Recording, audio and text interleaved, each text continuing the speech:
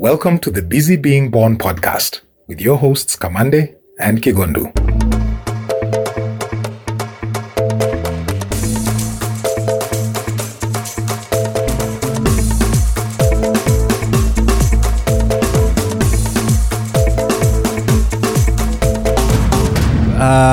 Hello. Kelele. How are you doing, man? Salama sana. We are on episode 17. Karibuni sana. Thank you for staying with us thus far. If this is your first episode, karibu sana. We hope that whenever you're listening, you can always go back to episode 1 and go back to episode 100. For sure. Yeah. Hey, I like that. And so just this morning we decided to keep going with the numbers, nini, but we'll also split it up in seasons. So we're excited for that. Each season will go for around 21 episodes. So we are about to be done with our first season within the next 5 guests. Yeah. So let's keep going. Thank you so much. Let's journey together today. Whatever you're doing, we are glad to have you. Absolutely. Thank you for keeping us company. This episode is brought to you by Funky Science. Funky Science is an education technology company striving to ensure that kinesthetic learning is incorporated into cognitive learning at a young age through creative experimentation. Funky Science delivers creative science experiments via online classes, camps, clubs, and events with the aim of encouraging students to love and practice science. The direct beneficiaries of Funky Science are school-going children of ages between 5 and 13. The experiments are interactive and encourage children to ask all sorts of questions about science and also to participate in a wide variety of experiments. Through these experiments, they teach children the value of science in their daily lives and that science is not only manageable, but very easy and most importantly, fun. The experiments are tailored towards providing children with the necessary information and interest that they will require to pursue science-based careers later in their lives. The experiments are simple and use common material that everyone can identify with and is available within households. And introducing the Funky Science Kit. Funky Science has incorporated the learning aspects into their novel Science Kits. These kits help children discover new lessons and amazing adventures. Each kit has experiment flashcards to guide the child with step-by-step instructions on how to conduct each experiment. They have content that is fun, relevant, and aligns with educational curricula and develops an innovative spirit in the learners by using regular everyday tools. Funky Science working towards inspiring the next generation of scientists. And if you, by any chance, you have a kid who's between 5 and 13, you can visit them on their pages everywhere. Funky Science, that is FUNKESCIENCE. And you can, if you're purchasing a science kit, you can use the code BBB, that's BBB, and you'll get a discount for that. BBB. Fantastic. I like that. Yeah. BBB for Busy Being Born. For Busy Being Born. You already know. Yeah. Sante sana. Thank you so much, Funky Science, Maze. We have a guest. We have a guest. Oh, we have a guest. Yeah, so question. Are they brilliant? Yes, they are. Quite brilliant. Are they representing the motherland? Guy, Maze. They're definitely doing that. This is one of the only reasons we'd have them here. And are they busy being born? For sure. Tell us more. Busy being born. Ladies and gentlemen, we are honored to have with us a brilliant, fine artist. Definitely fine artist. Ladies and gents, our guest today is, like I've said, a fine artist, an illustrator, and a brand manager with an impressive background in travel and marketing. Working with, and I'll tell you some of the things he's used to do his works: acrylics, ink, charcoal, pastels, graphite, to even wire sculpting and more in the making of his outstanding works. The gifted artist stands tall with ears at his craft, training in graphics design and a background in advertising. His work is in private collections across the globe and also in institutions, like locally, institutions such as USIU and CBA, who are part of his clientele. Our guest today has had his work marveled at in exhibitions and spaces such as the Kuona Trust, Sankara, the UN headquarters, Concours d'Elegance, among other spaces over the years, in both solo and joint exhibitions. He has an impressive resume as a destination marketer, even holding a marketing manager position with the Heritage Hotels at a point in his journey, and is a great proponent for local tourism. His interests range from visual art to communication, teaching to even photography, and so much more. Ladies and gentlemen, boys and girls, we are honored to have the multi-dimensional artist, and this is what we'll call him, the brand whisperer. Yeah, join us today and we celebrate him and pick lessons from his journey as a creative, a manager, a family man, and so much more. Ladies and gents, we give you the one and only Ndeithi Kariuki. Welcome, man. Thank you so much. I almost do not recognize a lot of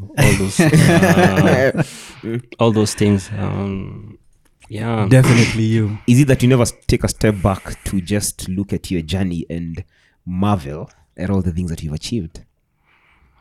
I don't know whether they are achievements. I don't know what. You're just doing life. Yeah, just doing life. Yeah, in fact, that's the best way to look at it. Like every day is a different immersion. So you never see it as a feather in the cap. It's just a journey, and a really enjoyable journey at that. I think one day when I'm old enough, I'm still not yet old enough, but when I'm grown up and past the youthful age, I'll look back and think out, all those things that I've been able to do. But right now, they're not yet enough. Yeah. Wow, man. We're so happy to have you here, and we're looking forward to the stories. Thank you for having me. Where should we start? 1997? You want to start from back in the day? Can I start there? Let's just give it fast. Let's warm it up kidogo. Okay. So we'll first of all say we've been talking for the last 1 hour. Yeah. He came in early like the professional he is, and he's been chatting up with the whole team around here, from Abu to Maria to Kamande and myself. So it's been really dope getting to know him. Myself, nilipata kumjua not so long ago, earlier in the month, and I had one dope conversation with him, and I think I called you like the next day. I think I know who we'll have.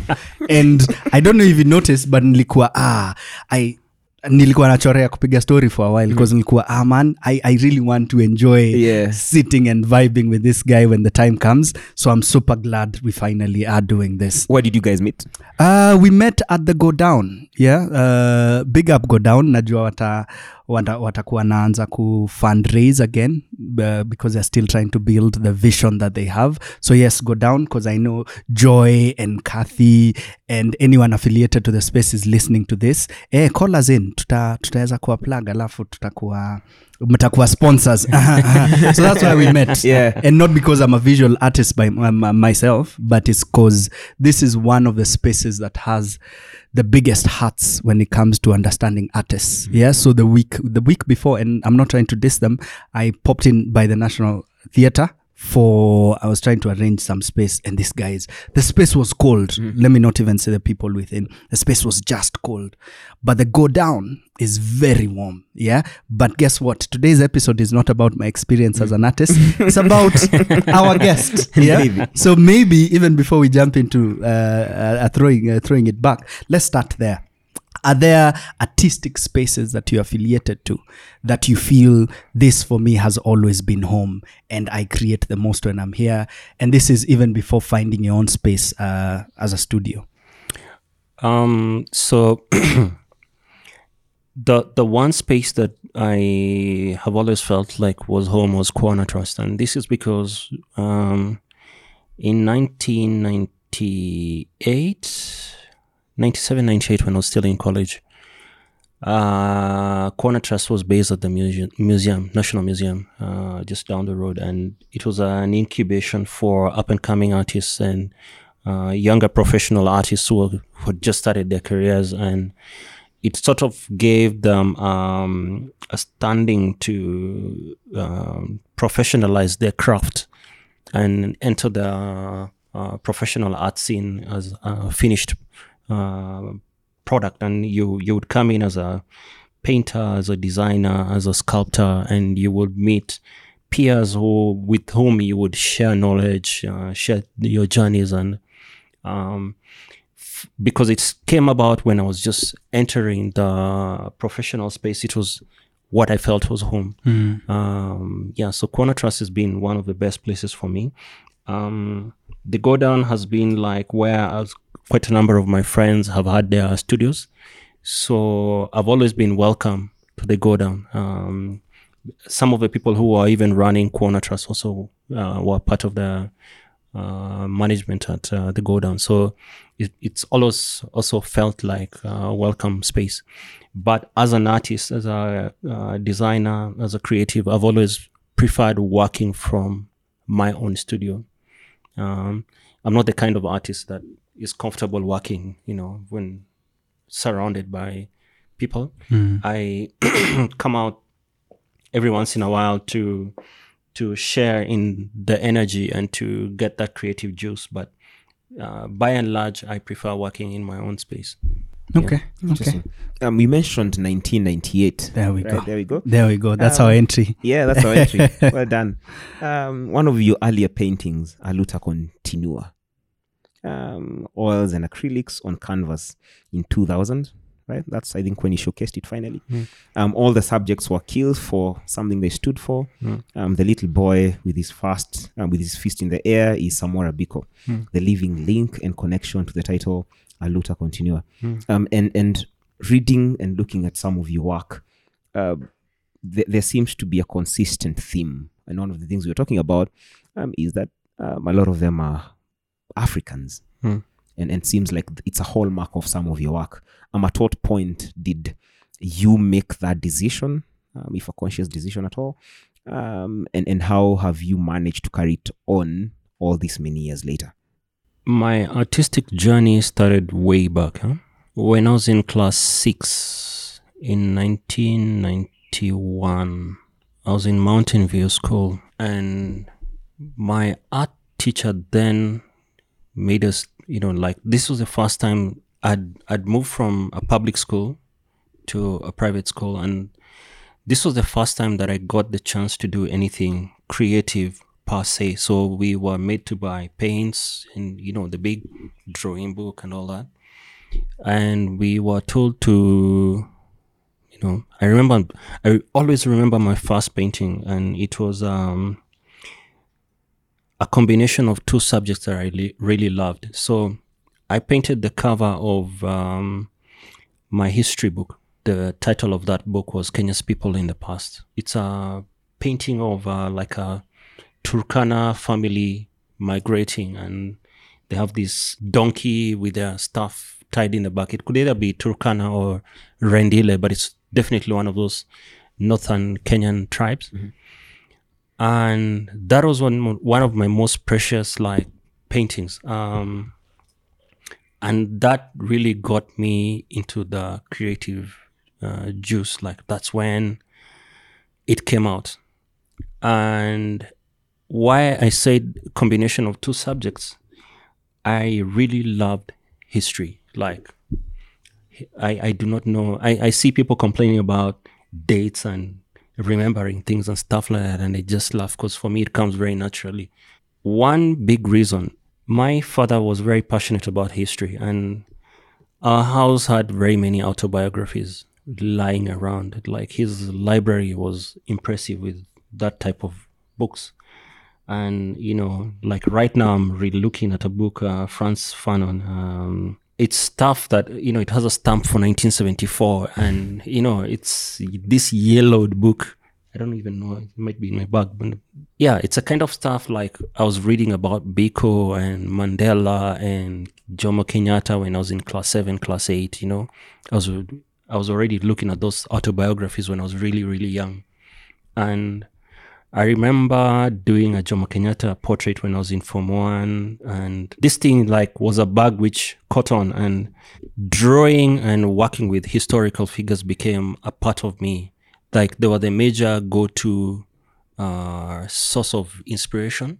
I'll give you an interesting story. So because of when we were growing up and there were no comps and all that, when I went to college, there were no computers. We had to, we were doing everything by hand. So if I was designing a poster, if I was designing a label like this, every single thing you look at on this was hand drawn. Water bottle. everything. Like I would paint the bottle and the label, everything by hand, even the fonts. So we were learning computers as a side thing. It was not being taught in the same college. It was a side thing. So you'd either come to school very early. Like in my case, I would come to town very early. I'd be in town by 6:30. I'd go to, what were we calling them? Computer lab. No. It wasn't a lab. You're giving it a fancy name. It was a college in downtown, and ICDL. Yeah, one of those. So you'd do those 2-week courses, and you'd get a certificate that you've studied, and basically you just know how to switch on the comp.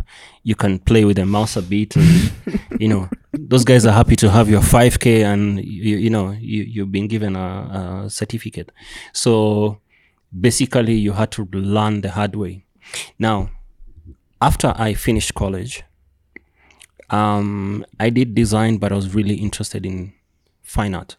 So I had started painting on the side in my free time, like whenever I left school or, weekends and all that. And at night, for me to get my subjects, if I wanted to do a portrait, like now that particular one you're talking about, I had to go, because this was pre-Google. Mm-hmm. We were only going on Yahoo to send emails and, stuff like that. Was there a browser? Mosaic, maybe? I don't know. Internet Explorer. And, there were two. Yeah. Netscape. Netscape, yes. Netscape. I would go to the Nation Library. Nation Media Group. Yes. Mm-hmm. They had an impressive library. So I would spend my hours. So like that was our Google. I'd go to the Nation Library and spend hours on end looking at so if I wanted portraits of Mandela, I'd go to the library, tell the librarian, please give me whatever you have on Mandela. So he would get me cutouts, lots and lots of cutouts of whatever they've featured a subject. And then you'd look at what picture interests you. You would request for it. They would either photocopy it or give you a printout of an original. So that's how we used to get images back then. So I could spend a whole afternoon in the Nation Media Library just looking at images. And the good thing with it is that the image had a caption. So it's what has been, however it was featured in the press, the bottom bit of whatever the article was still relevant, or the whole article would be still intact. So over time, even in my research, I would learn a lot more about the subjects that I'm trying to work on, because the article is still there. So I'm still the stuff that John Kamau and Kamau Ngodo are giving us right now is knowledge that I would be getting from their library because of, just spending hours on end there. So between the Nation Media Library and the National Archives, that's where I would get my images from. So I'd say the earlier pieces that I did between 1997 and the year 2001, my images was coming from there. It was a really interesting time to be alive. So yes, all this was fueling my interest in my subjects, because I also learned that we were not celebrating our heroes enough. You would not get, even when I looked at the artists who were there, older than me, older than us, older than our generation, like our parents' generation, the first generation of Kenyan artists, none of them was doing portraiture. None of them was doing realistic art that covered the artists. Covered the subjects of our continent. And even up to today, very few people, you see a lot of people doing contemporary art that does not celebrate artists, Africans. Very few. Interesting. That's why, same idea about Busy Being Born. Yeah. It's about spotlighting African excellence, because we feel the same thing has been neglected on this other side of hearing stories such as yours. This is true. This is very true. It happens that, with time, after that season, you now jump into the music artists and influences that have sort of journeyed with you. For you as a listener. But before we get there, I'd like to still underline something from where or at least I'm curious about it. So later, this is, I guess, around 2016, you wrote many images that surface online and offline of Kenyan freedom fighter, Field Marshal Dedan Kimathi Washiori, have him in captivity, looking shackled and resigned. I wanted to correct that. In this, then you go ahead to talk about that particular painting. So, is there a fascination that you have around this man, Dedan, and the freedom fighters at that? Because you also have the Field Marshal, what was the lady's name? Muthoni. There you go. You also have that as well. We later go on to see you do Wangare Maathai a couple of times. But let's talk about that Mau Mau season. Is it the same? I'm sure it's definitely attached to the research you've done. But I don't know, from me, from outside looking in, I see a lot of interest and excitement with that as a subject. Is this true? One of the biggest sources of inspiration for my art is celebrating the human spirit. Rarely do you ever get to see freedom fighters getting celebrated or enjoying the fruit of their labor. Even your Wangari Maathais of this world, they give a lot for the bigger good, and very few of them ever come to see it. Dedan Kimathi for me is a symbol, and it's less him as a human being and him as a symbol of sacrifice, somebody who sees a bigger picture, somebody who looks at a greater good, what they are willing to give to achieve it. And then, the conundrum of what humanity is all about. You will do all that and still die a pauper. You'll do all that and lose it all. That's why, right now, the millennial and Generation Z are said to be, they're comfortable shouting online because part of it is that they've seen the fallacy of what the older generations have given up and what they've lost. When you look at the Nigerians going on the streets right now, they've been clobbered. They tried. So the younger generation, they've been clobbered. MSAs? Yes. Mm-hmm. And are they willing to do it? Yeah. The freedom fighters of that generation, because the few leaders that went to fight for freedom, if you look at the entire continent, from Algeria to Senegal to Egypt to Eritrea, does the founding father, the person who takes the reins after, getting whichever colonial master, out of the way, do they stand up to expectations? Do they can you hold a candle and say, look, after all is said and done, this person was an awesome leader, and it's such a sad thing that we've lost them? Or do they fall into the shenanigans of neocolonialism and whatever comes into play? So for me, Dedan Kimathi is inspiring in many ways. He was a teacher. He was a learned guy, and he reminds me of somebody like Samora Machel. He was a teacher. He was above average compared to his generation. He later came to see the fallacy of what they were being taught, what they were being told to do. The indoctrination. Yes. Mm-hmm.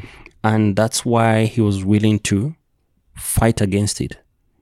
And by going against it, he also lost. And he lost quite a bit. That's why that character is such a big narrative of literature all over the world. That type person always ends up on the losing side. I'm a big fan of Shaka Zulu, the long docu, whatever the series, the movie. The more recent one, the one from back in the day. The one for back in the day. Boom, boom, boom, boom. Yes, that particular one. I've watched that thing, I think, 1 million times. And the last thing that he says when he's killed by his brother is that the swallows have won. His dying words are, the swallows have won. It's such a poignant saying for me, because you come to realize that you're fighting against something that is much greater than you. And you always end up asking yourself these tough questions. Mm-hmm. What was it for? Was it worth it? Was it worth it? Oh man, that has taken me to places I haven't been in a while.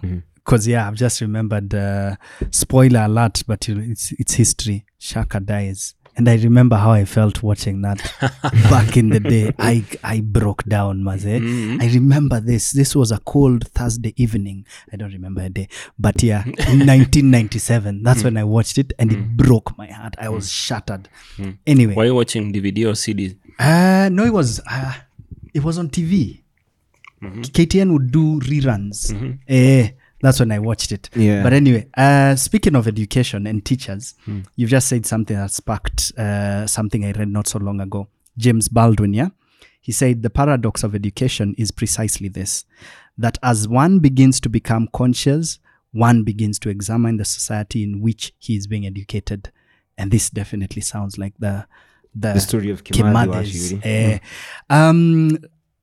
Let's build on the founding fathers of all these nations. Is there one besides Samora that you feel this guy went in the right direction? Because locally, we'd put a lot of questions on like the first presidency, the first government. And it is clear that even among themselves, a few felt, so the Kagias, the Ogingas were like, maybe this is not what we promised the people to do. In Zimbabwe, we saw at least for the first 5-10 years, the first presidency went on quite okay. For Uganda, it's totally different.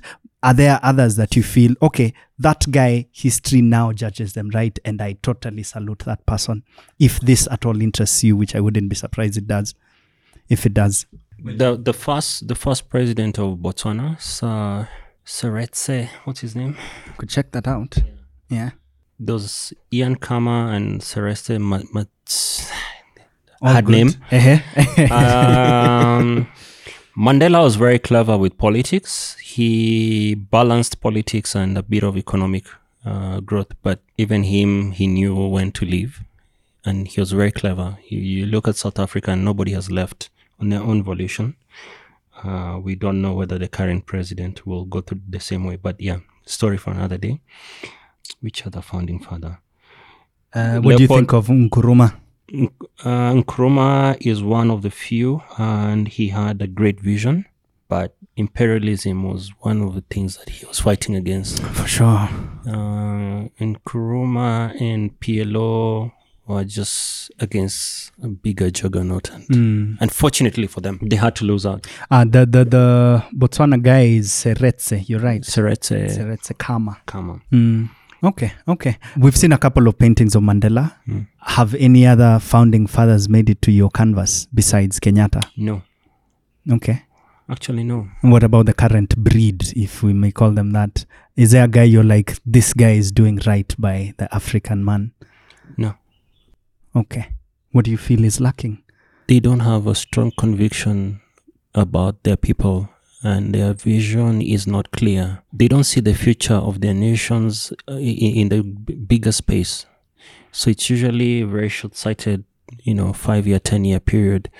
Maybe Kagame, he's really changed Rwanda, and I've been lucky enough to visit the country and even visit the Genocide Museum. And yeah, it's probably one of a few. To have somebody with that vision and who thinks about their people, like is willing to die for their people because what they believe in, they jealously guard. What Sankara was, you do not have that. Unfortunately, you do not have that. Somebody who's willing to die for their people and say mbaya, a bit of what Magufuli started with until he became the despot that he became. Somebody who's just willing to put his nation first and say, for the good of my people. And I think Isaias Afewerki has that. Sadly enough, he is where he is and his country has a poor development record. Maybe because of all the... Who's this again? President of Eritrea. Somebody who is so convinced that his country comes first. Meles Zenawi had that. And that's why Ethiopia grew for the period when he was a prime minister. Like, you're so convinced about the greater good of your country, and nothing is going to come in between that bigger picture and your drive to achieve it. I don't see anyone at the moment. None of the current crop. No. Are you hopeful? Are you hopeful that based on how much you've looked into history and around these leaders, do you have a shred of hope, even if a little, that maybe at some point there will be a leader somewhere in one of these countries in Africa that might have that much conviction, or none at all? It saddens me to look at somebody like Opong George. He's somebody we feel is of our generation, and would have had a major opportunity to take Liberia forward. I don't know whether he's gotten, politics has become sweet, and he's gotten, the power has entered into his mind, his head, and or politics has sidetracked, because even sometimes for you to put your foot down, you step on quite a number of people, and some of them can be wealthy and influential.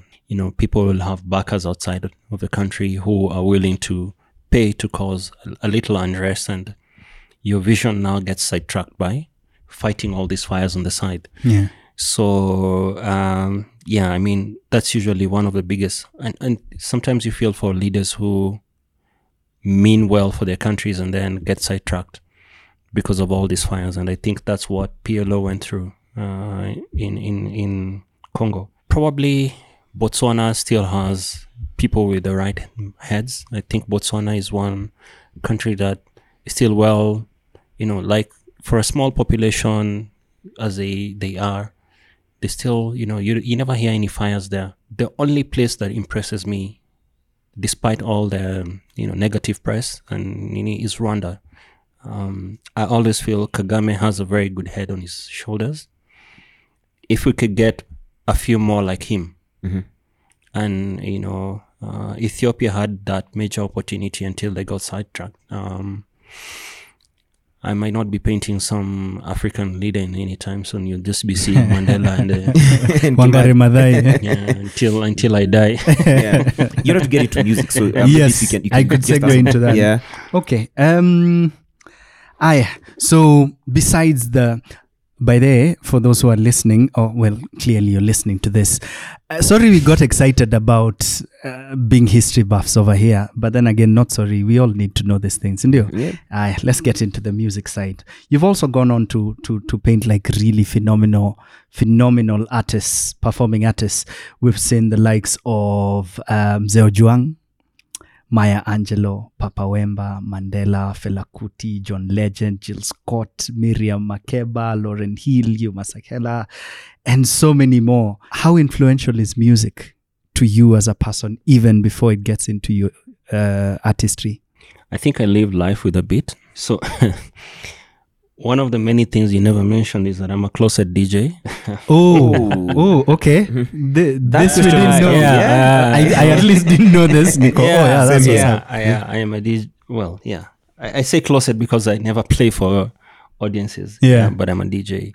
I love mixing music, and I live with music. And I think one of the best things about music is, for me as a human being, it's always been like I can hear a song and it takes me back to a point in time. And for me, that as an emotion is connecting with that point in time. Like I listen to Donna Summer, Unconditional Love, and I can see myself in Nairobi, Kariuki South in 1983 or 84 when I was a small kid. Like music takes me back in time. Or, I can listen to Franklin Bukaka and what is that song called? Africa,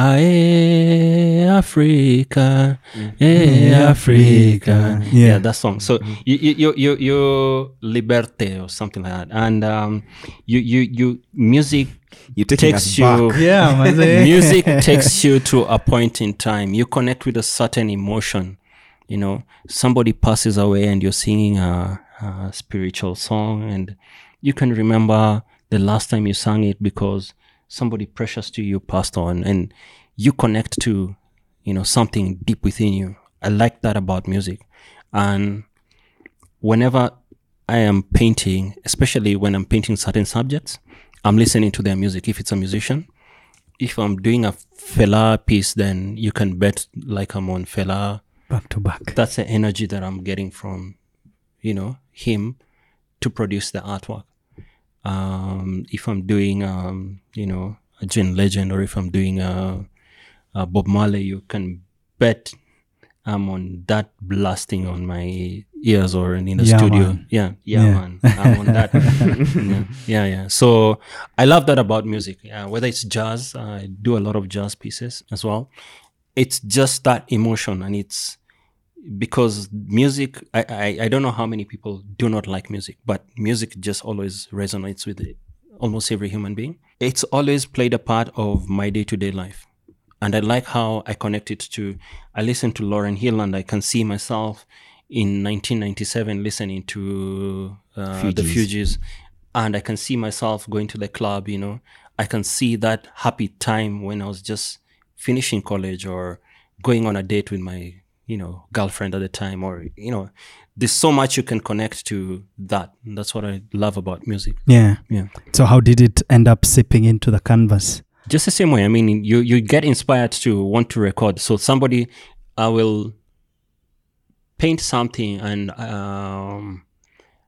somebody will come and see it, and it will resonate with them. They'll connect to it, and they'll be like, yeah, man, this is a guy with his pot and whatever. But he can see himself going for a jam session and listening to hip hop.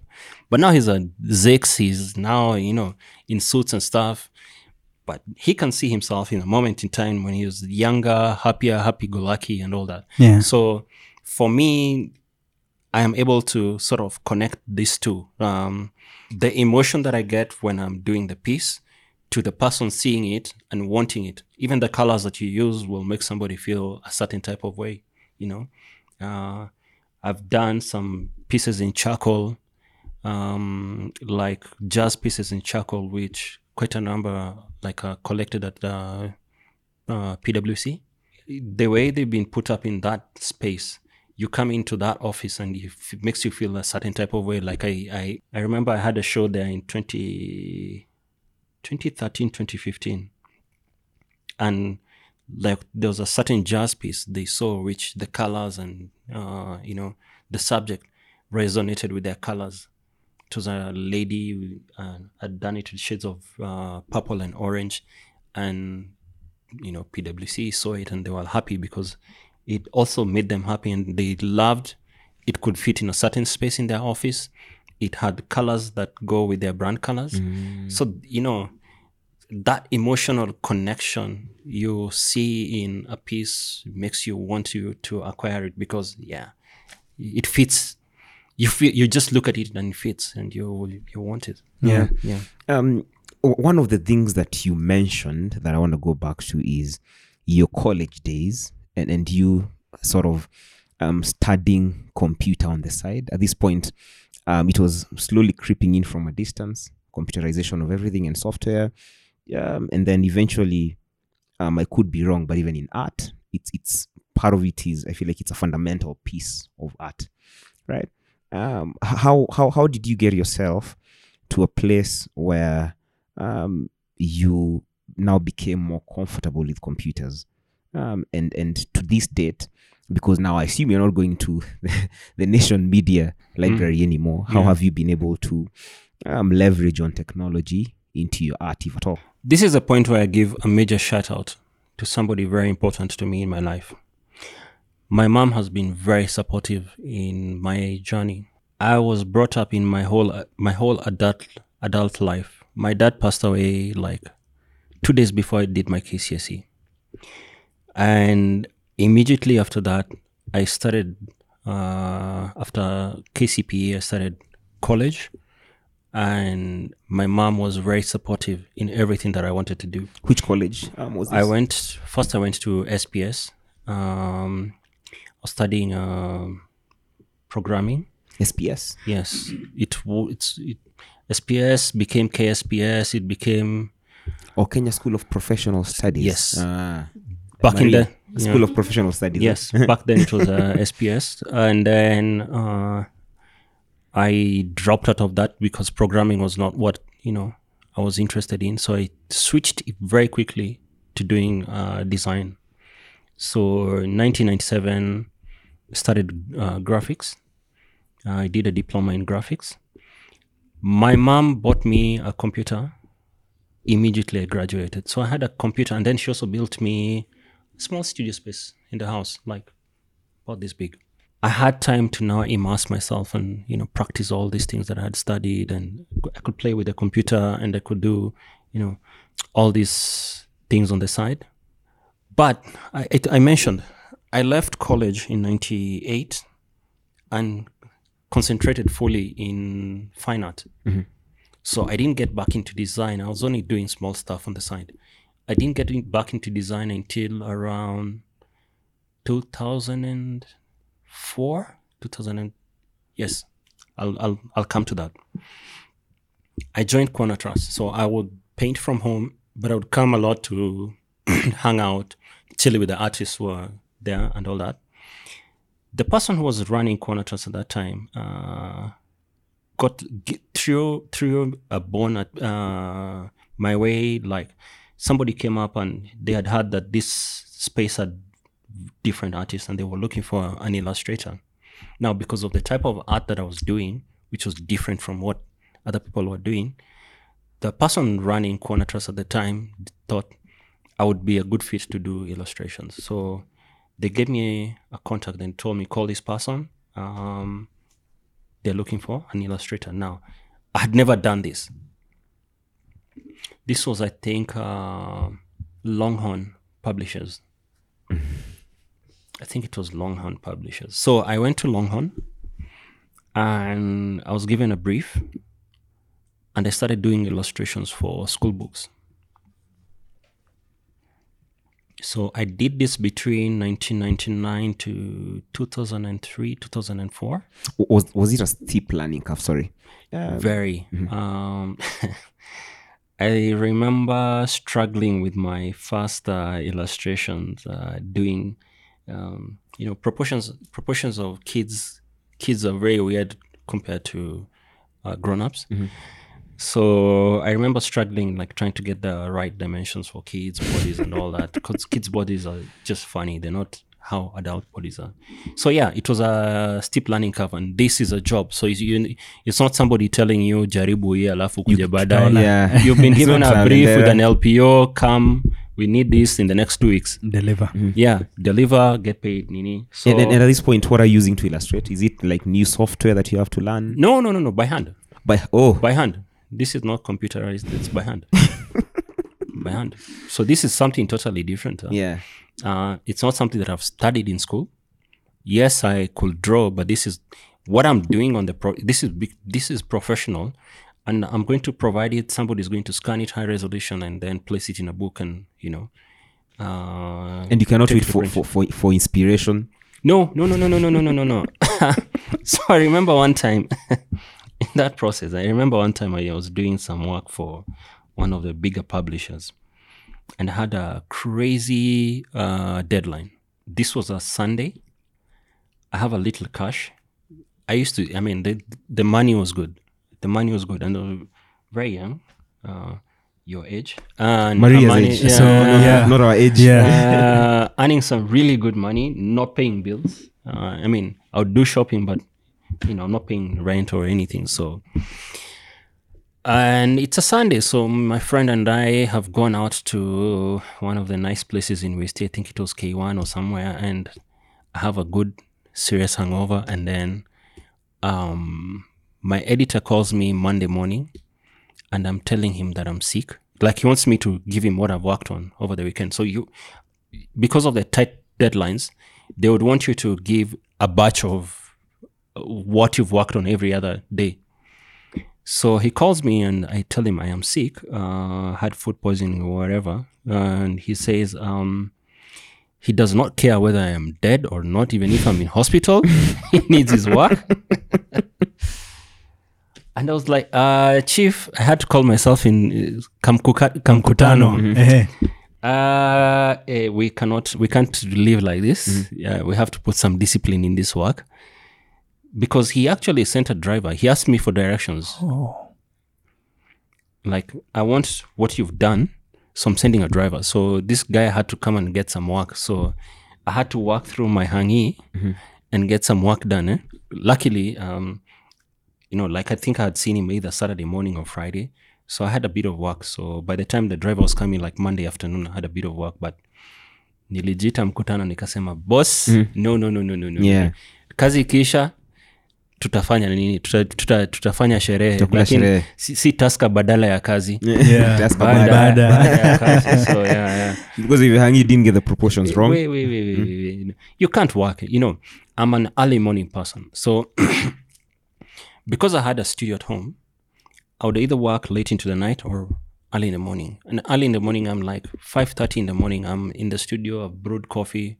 And my studio luckily was behind the kitchen. Like kitchen, back door, I'm in the studio. So I'd wake up, put on coffee, then start working. So by 6 a.m. when my pals are waking up, those days there were no smartphones. I'd be either sending emails, dial up, or by the time they get into the office, they're seeing emails that I was sending at 5:30 in the morning. There's no social media or anything, so you'd be sending like a chain email to your pals. I was very up very early in the mornings, and the good thing with that is that I would get a lot of work done by the end of the day. By lunchtime, I've done a whole bunch of things, and because I got into a system where I could draw all of them very quickly, dash to the editor, show them if they've any changes, they tell you what to change, and then come back, ink them, outline, take them back, finish the job, get paid, get another order. And it's a good thing because you'd get a book, you'd get like those seasons, because there were books for they were revising in syllabi, and you'd get orders for different books depending on how fast you can work. I was lucky enough that in that 3-4 year period, I worked with like 3 of the biggest publishers in the country. I got very good at doing that. I mean, the illustrating bit of things. So I worked with Longhorn, I worked with Oxford, I worked with Kenya Literature Bureau. Those are like the best publishers at that time. So yeah, I mean,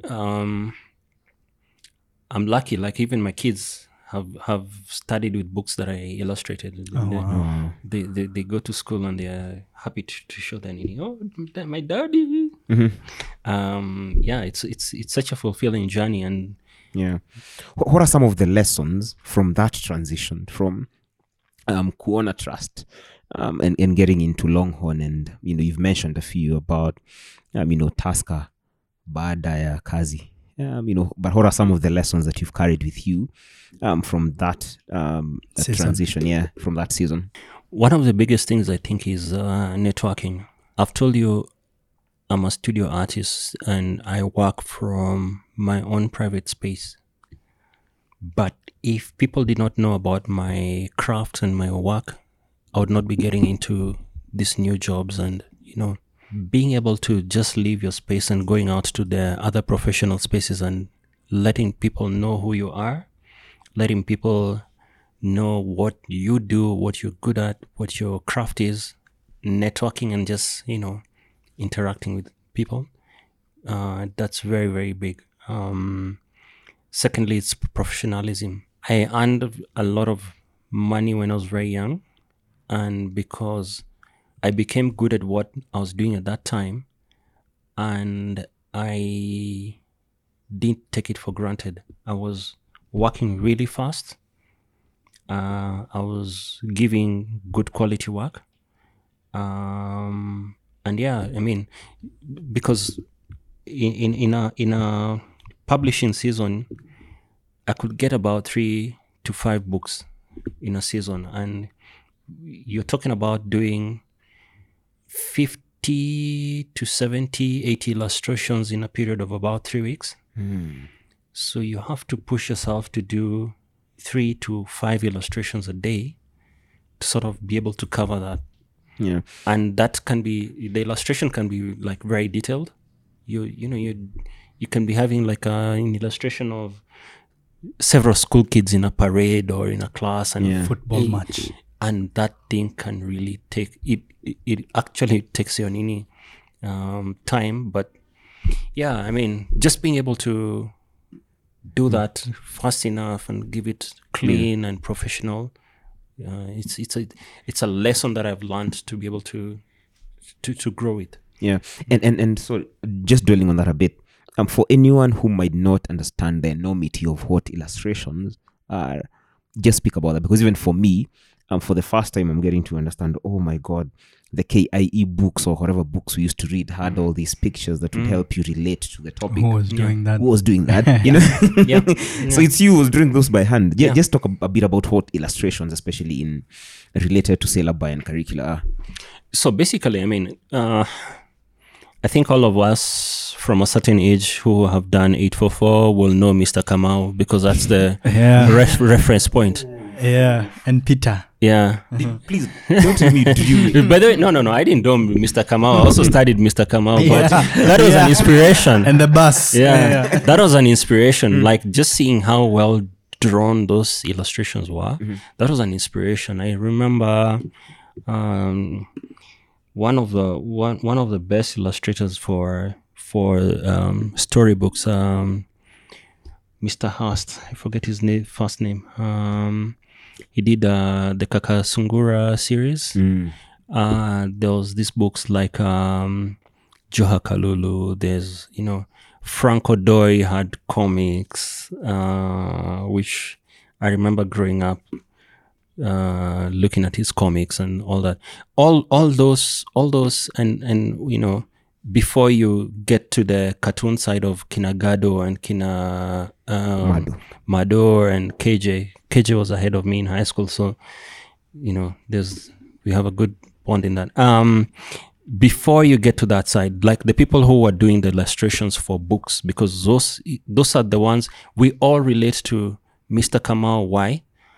Because there's a certain narrative, there's a way he made us understand whatever we were being taught. In fact, you probably remember him more than you remember the articles and the stories. Maybe, maybe Mr. Kamau has a bus, the bus has done I don't know what, but the character himself, you never forget. So, and you visualize it. You can see. You can see Mr. Kamau. Yeah. This is Mary. This is who? Miss this. Yeah. John. Tom. Was Tom and Mary. Yeah, I think Tom and Mary. Yeah. So and Mr. Kamau's bus. We all remember the bus. The bus, for sure. Yeah. What are some of the books? And feel free to drop them in. What are some of the books that you really enjoyed illustrating during this period of time? Whoa. The books that I did when I was at Oxford, I did IRE and CRE, and I really enjoyed that part when I was growing. Even Longhorn, I did CRE books for some reason. Considering I am a non-believer, religious books landed on my knee, but I really enjoyed that. I've also done books very recently, as recent as last year, and there's a storybook which has just been published in the US called Mzee Hekima. It's just a kid's book, and that one did it in the middle of COVID with a lot of strange ongoings. That one I think is one of my favorites. I did, and that one was all computer illustrated. It's just been published. In fact, I was told last week it's just been come on Amazon. So that's a book. But even plug in and tell guys to look for Mzee Hekima on Amazon. It's written by a Kenyan in the US, and it's a nice story book about a Kenyan context. It teaches about Utu, the Swahili word. Yeah. What ages? I think from about age 5 to 12. Okay. Yeah, would be Mzee a good Hekima. Yeah. Mzee Hekima. Hey, we'll definitely check in for that. Yeah. Keep going. Yeah, that's something that I really enjoyed working on. Yeah. There's a review that was written not so long ago. Yeah. So this is like 2 years ago. And it was Margareta Wakashero.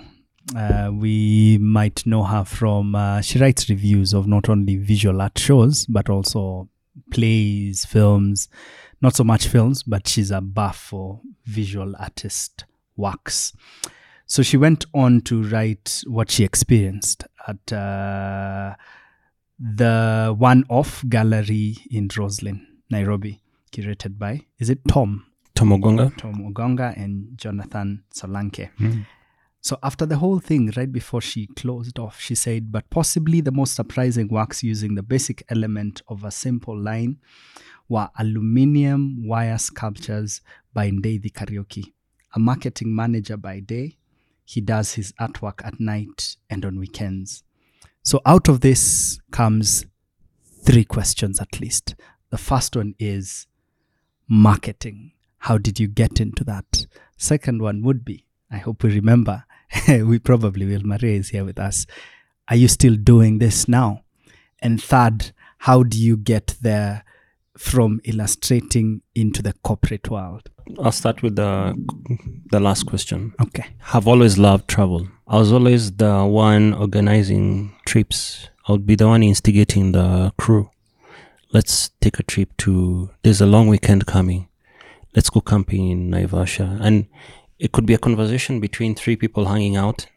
And then we go with we end up going 20, 30 people. I would be the one, making the budget, telling guys, okay, let's go to Fisherman's, let's go to Fish Eagle, let's go to Hippo Camp in Naivasha, let's go to this other place. And I'm talking when I was 19, 20, so this is 97, 98, 99. And we would organize trips. Once everyone has paid, we would buy the food. And because none of us had cars then, we would hire Nissan. If it's a long weekend, we dash to town, go take a number 23 Nissan, one that has nice funky music and all that, good vibes. We drive down to Naivasha, have a nice weekend and come back. So I've always loved travel, and even remember the first time I ever traveled out of the country. I was probably 2021. One of those, after now I've done a nice project, I've been paid my last cash by either Longhorn or one of the publishers, Kenya Literature Bureau, and I have money, and I had some paintings of mine in Uganda. So I just decided on a whim, this is 10 a.m. in the morning, I'm going to Uganda in the evening. So I pass by Akamba, book a ticket, go home, drop my bag. I tell my mom, I'm going to UG in the evening. She's like, are you serious? I'm like, yeah, let me just go see how this place looks like. So yeah, okay. Evening, take a bus trip, solo travel, go stay in Uganda for 5-6 days, come back home. And this is way before Airbnb. There's nothing like Airbnb or CG, Uber, or I don't know what, Lyft. And yeah, so this is just madness. Around 2003, I decided I wanted to get back into graphics. So I went back to college. It used to be called Academy of Printing Technologies. It changed to Academy of Graphic Technologies, run by Cool Graphics, the publishers.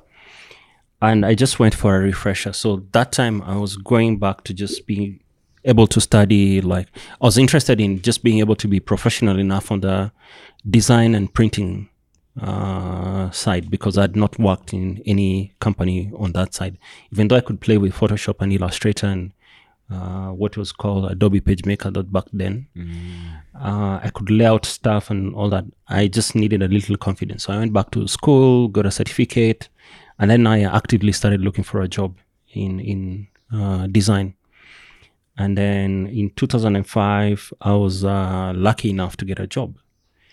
So this job, coincidentally, was in a hospitality company. So I was a designer doing the brochures, the stationery, the flyers, the posters, and all that stuff. But as I stayed in the company, I started seeing gaps. Company was very good, but it was very sales driven. And I could see opportunities where there's no marketing voice. So I started taking more responsibility. I remember one time we were sitting in my MD's office, and we were with somebody that I came to, partner with, and he is one of my mentors. He was working in one of the publishing companies we were using at the time, and he had come to pitch for us just new technologies and ways of printing stuff and all that. And because I had started traveling in the hotels that we owned, I could see like a difference in the quality of stationery that we have in the rooms and all around. And I'm a junior employee. I'm basically a year and something in the company. But I told the managers in the hotels, I do not want to ever see anything that's been printed in the hotels that has not passed through me. So they started running it by the procurement that make sure that Ndeithi has okayed this thing to go to print. Because I had seen like the difference in quality, logos looking, colors were all over the place and all that. So I took this as a new added work. And that's how first and foremost I grew into brand management, because then I had a say in everything that was being put out there. Mm-hmm. And it was everything across the board. And also the company didn't have like a brand book. So basically anything could go. Back then, a manager would just decide, we want to reprint, I don't know what stationery, the bar captain's order. So like when the waiter wants to order something, they write on the captain's order, they give it to the barman, and then the barman can now procure from the back of the bar. So they are able to keep tabs and say, this is what has been taken out of the fridge or the bar to be sold to the guests. Yeah. So small things like those. I insisted that I wanted to make sure that they're all done the same way. And so I slowly took over all of that. And then even when digital came through, I remember when like Facebook came through, there was nothing like digital marketing. Yeah, it's such a new fad. But I remember opening like Facebook pages for the company using my Gmail. And then back then, Facebook would not allow companies to have their own pages. It just came up after. So when the big brands, your Coca-Colas, your NBA teams, your international airlines started doing it, is when now they allowed companies to have brand pages. But we were having hell. Like we had to play with a company name in such a way that it sounded like two names, instead of having it as the full company name. Mm-hmm. And then, slowly we opened pages for all the brands in the company. And by the time people were coming to define things like digital marketing, we were struggling with it. We were knee deep and all that. And over time, I just sort of owned that voice for the company. I became the marketing person. And things like the word influencer is such a newbie word. Those days, it was media, because it was either bloggers. So a lot of the big influencers now, we started these journeys together. They had started blogging, they had started writing, and they had interesting followings, things like on Twitter and their blogger pages or whatever WordPress page, website they were using to write their stuff. I could see them. So I had started traveling with them, and we were writing all these nice reviews and stuff. And it was putting our brands out there. And we were way ahead of the curve when it came to that. So I had started creating this niche in the company that I was the go-to person when it comes to anything that matters brand and marketing. Yeah. So I just sort of owned it. Interesting. Was it a conscious decision for you to look for a job in a hospitality company, given your interest in travel? Okay. Stars aligned. Wow. They just aligned. Great. Serendipity. Yeah. So did you just apply to a bunch of companies? Nope. How did it happen? I told a friend that I was looking for a job. And then I shared with them my CV. My friend was working in an agency. His boss knew my former boss. My former boss was looking for a designer. My name was given. He called me for an interview. And we sat down and talked like the way we are talking. Like, we talked like we were brothers. It wasn't even an interview. We were just chatting. We sort of clicked. And from my portfolio, from I think my personality, we clicked. And so I think that thing of the opportunity hitting when you're ready, it just came in at the right time, and everything just gelled in. And the rest is history, as they said. Fruits of a network, for sure. A curious question also around that time, why do you think they listened to you? What traits did you possess, and maybe you still do as a junior employee, that would you right now feel, well, because I was that, I think that's why they listened to me? I don't know. I do not know. Because another way to rephrase that would be, if a young person was to approach you with all these different ideas, what about them would remind you of you that would probably make you go, yeah, sure, we'll do it. That's what you think we should do? Yeah. So what would they need to possess? Blind conviction. There's a way you can just articulate yourself because of a desire for something, that the person you're interacting with is sold on your conviction. So you might be naive, you might be not knowledgeable about that thing that you want, but because you want it so badly and your intentions are pure, then the person who is interacting with you is willing to allow you to be. And they're even willing to allow you to grow and make your mistakes. Yeah. And they will guide you because they can see what you're trying to do is, it's coming from a good place, I think. No, that makes sense. The audacity of youth. Yeah. Do you think that flame sort of dies at some point, or do we put it off ourselves by wanting to have all the necessary inputs and data in order to put forth an argument or proposal? Yeah, the environment shapes you. The environment shapes you, and the environment determines how your flame keeps burning or not, whether it goes out. And it's good to know when to navigate so that you can keep your dreams going. Because if you feel the environment you're in is not, if you feel that you're no longer going wherever you wanted to go, it's good to make a conscious decision and say, hey, boss, akaka mkutano, it's been a while. It's about time. It's about time we do something different. The environment really shapes you. That's where things are no longer the same, or this is the right time to make a move or to grow or to change. Or that's why people go back to school. That's why they try out new stuff. That's why they invest in a different direction. And during your time, this is at Heritage, right?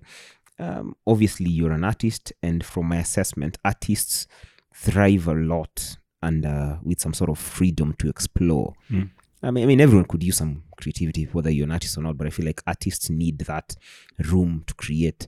And we know that a lot of organizations are notorious for not allowing you that freedom. So how did you manage to either create as much as possible within a maybe restrictive sort of professional setting, or not? How do you manage to either conform or not, but still keep thriving? I don't know if that sort of makes sense. Interestingly enough, in my artistic journey, I went into a 7-8 year period where I never painted. Yeah. Wow. From 2003, I never painted until 2010. Wow. And part of it was also environment. You remember, if we go back, I did get into the illustrating side of things. Then 2003, I got back into graphics. And then the graphics side and publishing, the design side sort of took part of its own. And then when I moved out of home, the space that I went into, I did not have a big enough house to have a studio. Have a studio and space to work in properly. And then came family life, marriage, and then again another space which was not the most conducive. So it wasn't until I moved into a big enough space where I had a space that I could work in that I started painting. And I was employed at that time, so I had already worked for 5 years when I moved into a space which now I could create art freely. Employment was not, well, it's been a balance. I keep calling, whenever I call myself a multi-dimensional artist, I still see the graphic side as part of art. So I was not really denied the opportunity to work. I was just working in one side of things. But I was growing also from the graphics into the communication. So, when you start getting into marketing, when you start getting into the whys of why you have to do this design a certain type of way and who you have to target and all that, and the language you have to use, and putting it out with, different communications, and coming up with blogs and content creation and all that, you start getting into marketing and, and into communications. But when I started painting now, I had weekends and evenings.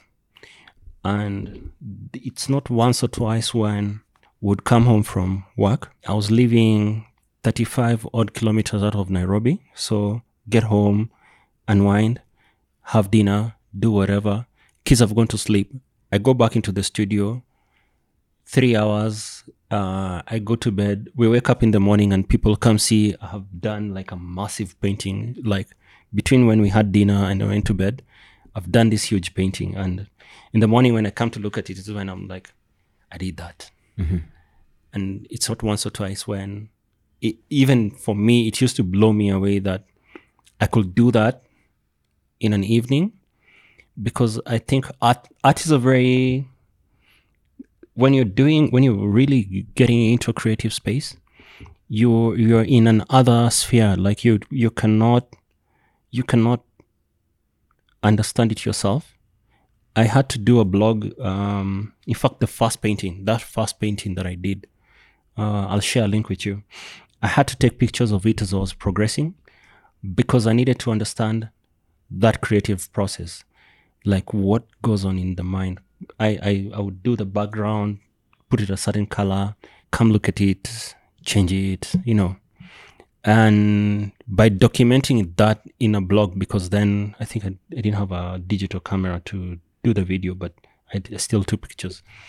I could also come and look at it like as an outsider and see, okay, what goes on what's this madness that these guys have? So me, I'm looking at it from an otherness, and I'm like, what are we doing in this thing? Because I could paint a huge piece in a couple of hours and finish it. Because also over time, as an artist, when you get good in your craft, then you can work fast. The first painting that I ever did took me a month to finish. And now you're doing paintings in hours, in 3 hours, in between driving or whatever, 35 kilometers. DJing. Being a parent. being a parent, husband. Yeah. Yeah. Hey, okay. So how long, because the other part of the question was, are you still doing this now? So how long did you have to keep up with this, or are you still on it?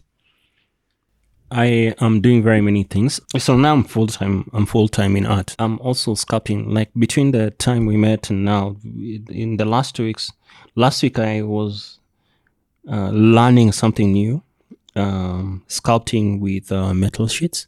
So there's a portrait I'm doing. You'll love this, of Wangari Maathai. Hey. We didn't see that coming. I will never get enough of. I'll only stop Wangari Maathai honor when I get a chance to do a big outdoor sculpture of that lady. I think she's very inspiring. I love her spirit. I celebrate what her spirit has shown us as humans, what she's left us with, and until I'm able to give a proper celebration, I will not stop doing small. But what I'm working on is still it's a small piece. So I'm still learning. it's another joy about life, like just keeping on learning and doing new stuff. The workshop we did, we learned different, like 4 or 5 different techniques in a week. Last week I was learning something different. So I'm going to finish up that piece in the next couple of days, and I'll share it with you. Please do, man.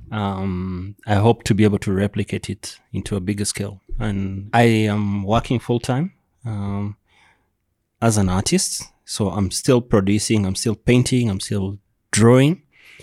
I am also doing my graphics. So I've been doing crafts which I'm selling in some of the publishing, some of the stationery shops, bookmarks, cards, stuff like that. Getting into teaching. Weirdly, that passion in my history that I was talking about earlier, I have been teaching kids in the US about history and looking at it from a global perspective. And some things I never knew I'd ever get to do. There's a being born, man. Yeah. I'm humbled. Even last week, 2 weeks ago when we were in that workshop, I found myself teaching because when we were talking about artists learning to put themselves out there, I've worked in brand and digital marketing, and how to create brands and how to put your brand out there is some of the things that I've worked with and worked in and perfected over time, and still learning. So I found myself teaching even the younger kids who the college students who were with us in that, how to create their brands, and not just the college students, because we had older artists who were struggling. This online space is too much for them, and Martin will attest to that. They were struggling. They could no. I can't be on Instagram. It's my daughter who has put my art on Instagram. I don't even know what to do on Instagram. Like I am still pushing travel. I curate travel, so I'm not an agent. I'm not employed in any company for that, but I curate travel. I'm very passionate about destination marketing. In fact, I keep saying if there's one line of employment I wouldn't mind getting back into, it would either be destination marketing or human development. Those are 2 things that I feel very strongly about. Just being able to give back. I'm at an age and a space where being able to do good is much more fulfilling than wealth and material stuff. Being able to impart and leave a legacy is much more important. Yeah. Than Yes, still around the same. At what point do you decide now it's time to step away from employment and doing brand building for this hospitality company? And what are the triggers for that? One thing that you learn over time when you stay in a place for too long, it's a cycle of life. You can hit a glass ceiling. The environment changes. Things will never be constant. Human beings grow, they change, others move, new others come in, and the space becomes different for you, and you need a new impetus to wake up and enjoy the stuff that you're doing. Also, when you become used to doing the same stuff over and over, it becomes mundane, and you don't feel the same joy doing it. So you want new things. So for me, it got to a point. I stayed in the same company for 14 years. So so I needed something new, and I am happy with the space that I'm in right now. It's, I've gone back to where I was before I joined. I'm in a creative space. Yeah. So I'm exploring a lot more. I'm in charge of a lot more.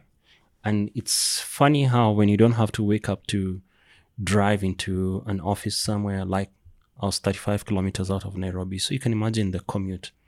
Drop kids, school, dash to the office, have a full day in the office, pick kids, another commute home. That commute time, when you're not commuting and you wake up and do your stuff, you get a lot more done. You're sort of in charge of you can see your 24 hours nicely. Yeah. Did you miss it? Because 14 years is a long time. It's a freaking long time, man. What I like about the employment space is the different energy. It's good and bad. There's a professionalism that you get in employment, which is a good stuff. If you're driven, you get a lot more done. I'm a really early morning person, so I'm at joy being in the office anytime between 5 and 6:30. I like that quiet time. The extrovert in me now enjoys that. So I can be in the office when it's quiet. I can do a lot more. I can plan my day. I can schedule. I can, if it's work that needs to be done, which is creative pricing or whatever, I'll get it out of the way. By the time other people are coming and there's a lot of traffic and noise and distractions, my juices are good. That's when I can go for the second or third cup of strong coffee. Mm-hmm. Then we can chat. And then I'm ready for my lunch at 10 or 11 because I've already had a half day. Yeah. Technically lunchtime. Yeah, it's lunchtime. So, yeah.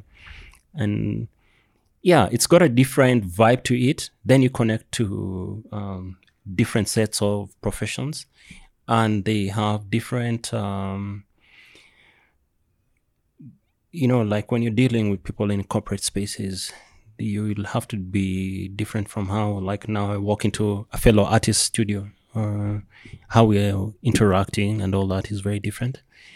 It's a balance. Yeah. The regular paycheck is not a bad thing, but it can spoil you. But I love the space I'm in. It's like heroin, though. It's addictive. Yeah, it is, but it can also make you lazy. Yeah, not that I know what heroin looks like. Huh? How addictive it is. Wanted to comment, but it is well. Okay. In a couple of questions, we will be dancing into the more personal questions with your life and choices and all. But before that, maybe just talk about the space of the feminine energy within the creative space, particularly visual artists. Yeah. So if I was to read a couple of your peers, I'd say they'd include Patrick Mukabi, Tom, Peterson Kamwathi, the Soys of this world, but we barely hear any outstanding female visual artists. Yeah, yet there are. For instance, I do know of the lady who did the Met Gala. Wangeshimoto. There you go. Yeah. So she's among the few that we've heard of like exceptional female fine artists or other. And a father, this is yourself, who's raising 2 young girls. What would you attribute the lack thereof of this? What's the word? There's a word for it. Spotlighting. Yeah, spotlighting the female energy within the visual arts. I have to start by correcting you. There's quite a number of exceptional female artists in the country. There is Beatrice, there is Florence Wangoi, there's Maggie, there is Mary Ogembo, quite a number of them. Sculptors, painters, photographers. You have people like Barbara Minishi, awesome photographer, who I've had the privilege of working with over the years as in Heritage. There are very many. I think what is happening is they've not been as aggressive in how they put their names out there, but their work is there. I think it's only that the Kenyan art scene is still it's still not as mature as one would want. So it's not grown to the biggest bit of society where a lot more people know about it. Like the art scene is not like what you'd see trending online, because the people who you see making things trend online are also not open enough to know about the art scene. They know all the pubs and fashion and fads and stuff like that, but they're not open enough to see what happens in the creative space. So there are quite a number of artists. If you look at some of the bigger galleries, One-Off represents quite a number of female artists. If you look at the Circle Art Agency, if you visit a place like Corner Trust, quite a number of artists working from there, and they're not just visual. There's some who are doing, or some work with leather products. There's some who are sculpting. So yeah, it's all over the place, even at the Godown itself. For sure. Yeah, for sure. Yeah. So I think maybe the media space, which has not put their names out there for a bigger audience. It's maybe a bit of the education. I was having this conversation earlier before I came here about the society locally not knowing about, not having this art appreciation as part of their elementary learning in school, in uni, where people don't know about just appreciating the arts, theater, music. Amen. Yeah. Yeah, music. I find it strange, like even the high school that I went with, we were almost 180 people who came out of it in Form 4. Yet I can go for a koroga or I can go for a concert and not meet people that I was in school with because of how few of them appreciate that type of art. Yeah. I find it very strange. I love my music, and my kids are lucky enough that we've tagged them along. So my kids have seen Kofi live. They've seen Papa Wemba. They've seen, some of these greats live, and they have grown up appreciating that whole spectrum of the arts. My wife and I are very artsy. So when I'm telling you I'm creating stationery, my kids are part of it. We sign our stationery as the Shoulder family. So all of them are part of it, You'll go pick up a card at Textbook Center and you'll see Shoulder family. It's all of us putting our creative inputs into it. And I like that. So until we can get a society where a bigger, broader part of us, when I tell you that there's an art exhibition and you come with your spouse, you come with your friend, and you come see what's happening in that space, you grow into it. You start wanting to collect art. You see, oh, this is too expensive for me, but maybe if I save up, I can buy it. The same way you want to buy that 60-inch TV. It's the same way. You just collect something that's valuable and speaks to your soul in a different type of way. Yeah, interesting.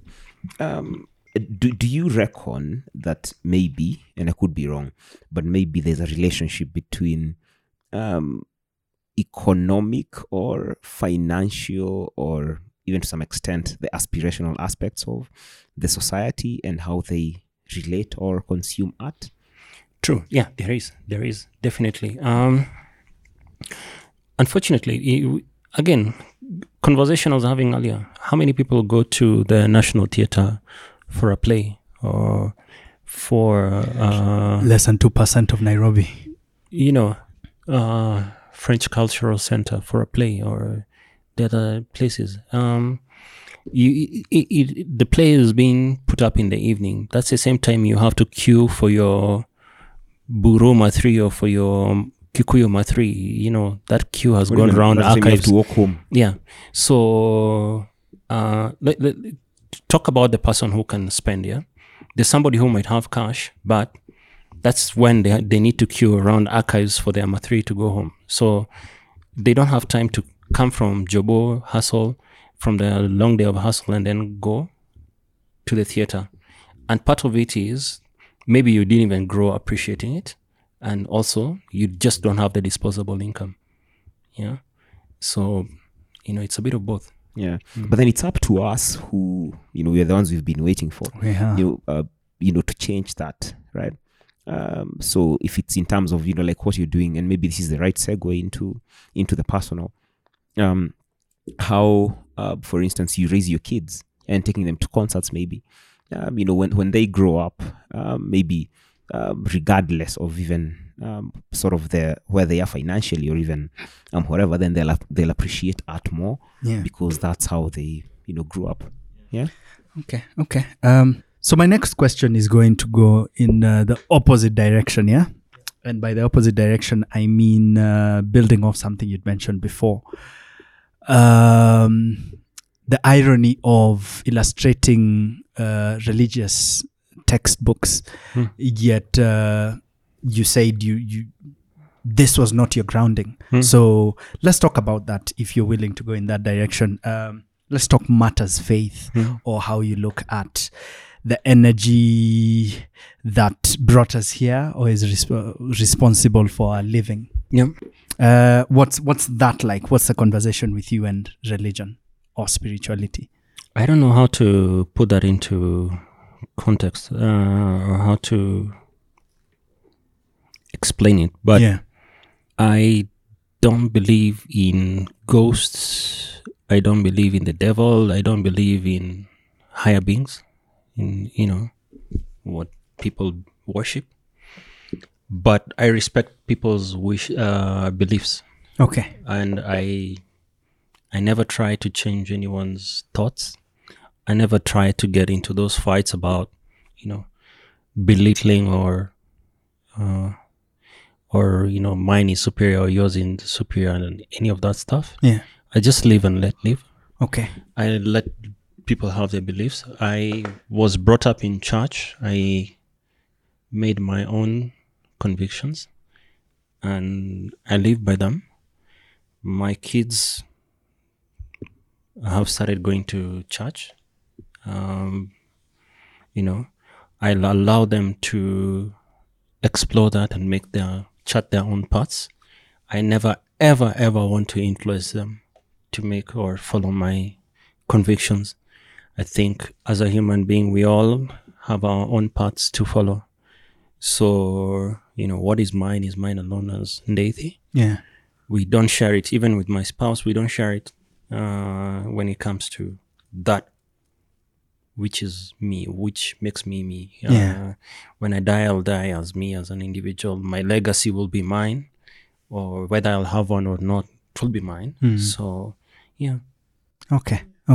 That's pretty powerful. And the moment you've mentioned your spouse, I was curious how that goes, and in some way you've answered it as well.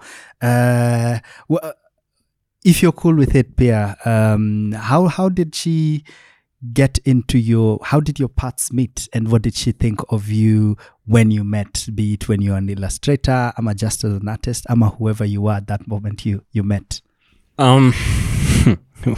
We met in a very interesting way. We met in a house party, and one of my friends, close friends, was having a birthday party, and the girl who was into him, or who they were having a thing with, happened to be my wife's close pal. So we're in a house party, and then, these two need to have their own talk, and people are seated outside in the house, we're interacting and all that. Then the four of us happen to be inside the house, and it's just the four of us. And then my wife's pal wants to have a quiet conversation with this guy, my pal. So she tells, in a way to kick us out of the house, she tells us, "Oh, you're both artists. You have a lot in common. You have a lot to talk about. Can you just show off and get out of here? We need our own space." Exile. Yeah. And we've been talking for the last, I think, almost 18 years. We still have a lot in common. So we met in a nice kind of way. We were being kicked out of our space, but we're still together. Hey, well, what's the trick to keeping it going all these years? 14 years. Whoa. I do not know that. Tolerance, patience, and respect. We are different. We are all different. We come in with our own nuances. You're brought up in a different house, knowing life in a very different way. And when you meet a different human being, you have to sort of learn to compromise and to learn to live with them. And even as you move in together and stay together, you're also changing, you're also growing. So you have to learn how to compromise. You have to learn how to listen and, taking a lot of time, even as you put your thoughts and your plans and your ideas out there, when you're sharing with your spouse, you also have to learn how to listen a lot. So compromise is a very key thing. Yeah. And friendship, and just consciously keeping the friendship going. Yeah. It's one of the biggest things. Consciously keeping the friendship going. Consciously. That's It has to be a powerful. deliberate effort. Yeah. Very deliberate. Yeah. Yeah. Earlier on, before we started recording, we'd also started touching a bit on the parenting styles. You are a father to 2 daughters. Yeah. Yeah. What's been your parenting ethos? And I know that is a very broad question. And feel free to tackle it in whatever way.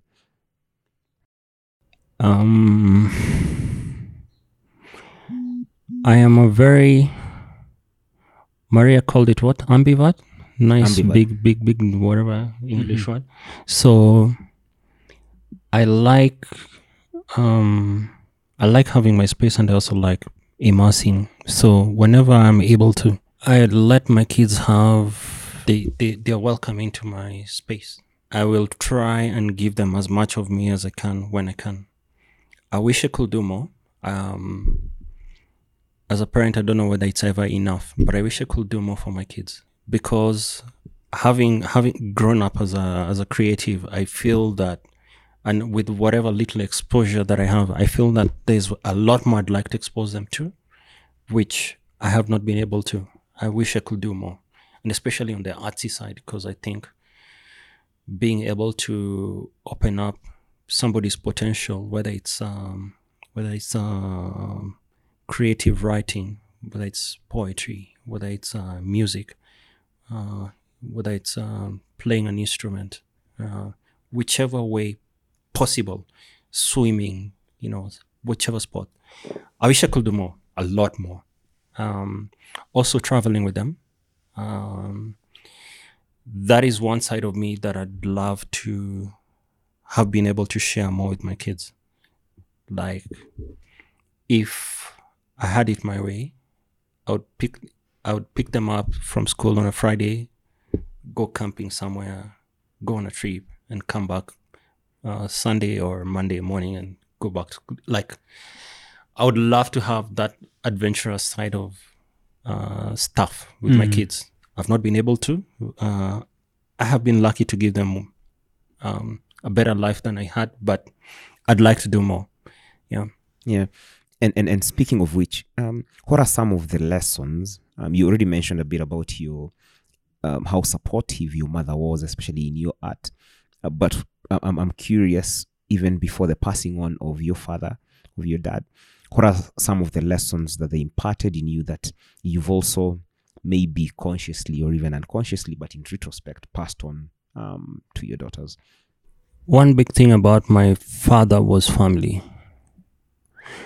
I've grown up knowing, I think I know more than 50, maybe close to 100 cousins. So when I say that, I'm talking about my father's, knowing my father's cousins, knowing my father's aunties, knowing my mother's aunties, knowing her first cousins and second or whatever, and then knowing their kids. And having that relationship with them up to now, where I can call on 30 cousins if need be, if I have an emergency, or if something has happened right now in the family, I can tap into a network of family. And because of how old I am and where we are the ones who now pass information across. And I am the one who's looked upon on one side of the family to do a lot of that. And I keep trying to sort of pass the same to my kids so that they are also close with their immediate cousins. And hopefully even for them, they'll be able to put that across. Yeah. Secondly, it's about responsibility. My mom made sure that we were not slouching. I started washing my uniform when I was a lot younger. I could cook when I was a bit younger. I looked after my sis. My mom would leave the country and it's just me and my sis. My sis was still in school. I'm the second born. And my bro was out of the country. My mom was comfortable enough leaving me with my sis. So I've looked after my sister who's 6 years younger than me as her father. So there's that bit of responsibility. For sure. Which came especially for me at a very young age, because now my father passing on when I was that young, pre-adult, meant that I had to sort of grow up really quickly. Yeah. And for my kids, we've been able to pass on that responsibility. My kids can cook, like comfortably cook very many different meals. Yeah. And from when they were slightly younger, 6, 7, and I'm happy about that, especially from my mom. Something that I've been able to, my wife and I have been able to impart. That's beautiful, Maze. So life with your dad, yeah? Life with your parents in general, life around artistic communes, life around the corporate side, but also life enjoying different history figures who happen to be African and different figures in the music industry whom you've been fans of. If you're to sit down and have dinner with two people from all these different circles, dead or alive, who would you choose to sit down and have a chat with? You, Masekela, very inspiring, very funny, went through a lot, exiled when he was young, lived in very many different countries. At some point married Makeba. They split. He came to Nigeria, lived under Fela Kuti's wings. He's got a very rich history, and he's somebody who's like personality I would enjoy tapping into. I think he's an awesome human being. Who else in history? I wouldn't do a cliche. It would never be like a Mandela. Yeah. That would be too cliche. Who else? I probably want to meet somebody like Samora Machel. A teacher who saw an opportunity to change his country and did something about it. Or Sankara. Sankara was way ahead of his time. Oh, he was. And for a young man in his early 30s, very way ahead. And that's somebody I would have loved to share an afternoon with. Yeah. Yeah. Fantastic. And who or what do you currently, and you mentioned a bit about changing how you look at life, your perspective of life. So who or what do you currently look at and say that's successful? That is success. For me, success is achieving your goals. And if you wake up with a list of all the things you'd like to tick and have done them, it's not monetary. Maybe, like, I'll give you a simple example. Before I left corporate, I got very immersed in CSR. And in that period, I was able to work with other like-minded organizations, and we did small things. So I'll give you an example. We had a school in the Masai Mara near two of our camps, which we managed to have a girls' dormitory built in 3 months in 2019. And the last time I talked 3 weeks ago, I talked to the chairman of the PTA, and he told me they did very well in KCPE, this last exam. And the dormitory was for girls, but even the boys were able to gain from that, because now they're not skipping through wildlife infested areas to go back and forth from school. They were sleeping in the school. That for me, being able to touch human beings in that kind of way, which is part of the reason why I'm talking about working in human development, has much more joy than monetary stuff. So for me, that is success. Being able to give something back where a community is left touched in a way that you cannot do with, it's a bigger success for me. And that's the kind of stuff that I'd like to do with the rest of my life. Just legacy stuff. Yeah. Fantastic. And all the best with that, Maze. You're definitely getting there. Yeah. Any books that you've reread and would gift to someone, and you reckon that they'd get a lot of value from reading that book? Strangely enough, I loved Boniface Mwangi's Unbound. And it boils down to the human spirit, which is something which resonates with me all the time.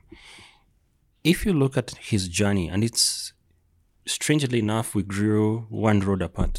Juja Road, like probably if I came out 50 yards from my house and threw a stone, it could land like, close to where he grew up. But where he is as a human being is so far, and it's that trajectory. It's not a fat or nini book that I'd like to talk about, but it's just talks to me about the human spirit. Yeah, that's clearly a through line in your interests for sure. All these greats that we've spoken of, including Boni, imagine them on a podium, and they're addressing a crowd, could be billions, but mostly Africans. Or more or less, you have this platform to talk to Africans in this moment, or even those after us. And you didn't get to speak. All you have is a t-shirt, and on this t-shirt is a quote or something you'd like to tell them. What would these words be? If you live life well, once is good enough. Fantastic. Wow. Great. Fantastic. Yeah. Mabuyu Kashata growing up. You grew up in Juja Road, eh? Yeah. Mabuyu Kashata. All of them. Yeah. Mungari versus what was the other thing? What? Mufara tire. Mufara tire. I'm a full tire. Full tire. Yeah. Mungari. Yeah. Full tire was too much work. Futa mabano. Bano. Okay. No, but actually played all. But Choboa. Yeah. All of that, man. I was in 4 primary schools, so I went through all of it. Yeah. It's okay. Are you a pets person? No, we've only ever, in my life, I've only ever had a pet once, and it was very recent. A dog or a cat? Dog. Okay. Hey, salute, Maze. Wow, man. Asante sana. That was powerful. Shukran. That was quite a conversation we've had. Super honored to have had you with us for the chat. No, thank you for the so much honor. for making time. And where can people find you, your work? Online, my Instagram, Ndeithi Kariuki, my Facebook page, Ndeithi Kariuki Studio. Working on getting my website up. Hopefully, when it is up, it should link up. It should be, the links will be available on both of those hands. Okay, Instagram, Ndeithi Kariuki, and Facebook, Ndeithi Kariuki Studio. Yeah. Thank you very much, Maze. Thank you so much for making time. We are honored, like Kigondo here said. And more importantly, we've learned a bunch from your lessons through life. And I'm sure that even our audiences will pick up a few things that will be useful in their day-to-day lives. The multiple iterations are absolutely phenomenal and very inspiring. Thank you. And we wish you all the best. Yeah. We wish you growth and, especially on this other side after the corporate world, we want to see more of your work. You will be seeing a lot more of my work. I'm hoping to get into public art. So, Wangari Maathai. You will definitely That see is me. awesome. when we have the Busy Being Born studio, Yeah. or even here at our studio here. Oh yeah, you need Could actually- artworks. We You do, need artworks. even in our homes. Even in our homes. I'd we- like to own the karaoke feast. Yeah. It's happening. Talk to the artist. Hey, it is happening. Asante sana. And for you who's listening, asante sana for walking with us. You know we got you the guests, and these guests live lives to share. And like he said, once is good enough. So take your lessons. You can't live so many times, right? Yeah, if you live well, then once is good enough. Perfect, Maze. yeah. You know where to find us on Instagram and Twitter. We are at Busy Being Busy Born Being Born underscore. Yeah. The change happened. And on Facebook, We are at the Busy Being Born podcast, but on Instagram, Twitter, like you said, we are at Busy Being Born underscore. Very soon, one of the things we're doing is launching our website, so It's coming. be on the lookout for that. It's coming. You can start typing on your browser, busybeingbborn.africa, where we will have everything, including all our episodes, the show notes, and even some of our writings and musings. Oh, it is definitely happening. Super excited for that. I have been at least one half of the guests. What are we doing? Hosting. Yes, Kigodu. And Kamande, And you know what we say, if you're not busy being born, then you're probably busy not living. hey, so stay busy being born. Peace. Peace. Tish. Yeah. Nico, what? What? It is well. Hapo sawa. Thanks, Ndeithi. Thank you for listening to our podcast. Do look out for more from us. For now, kwaheri.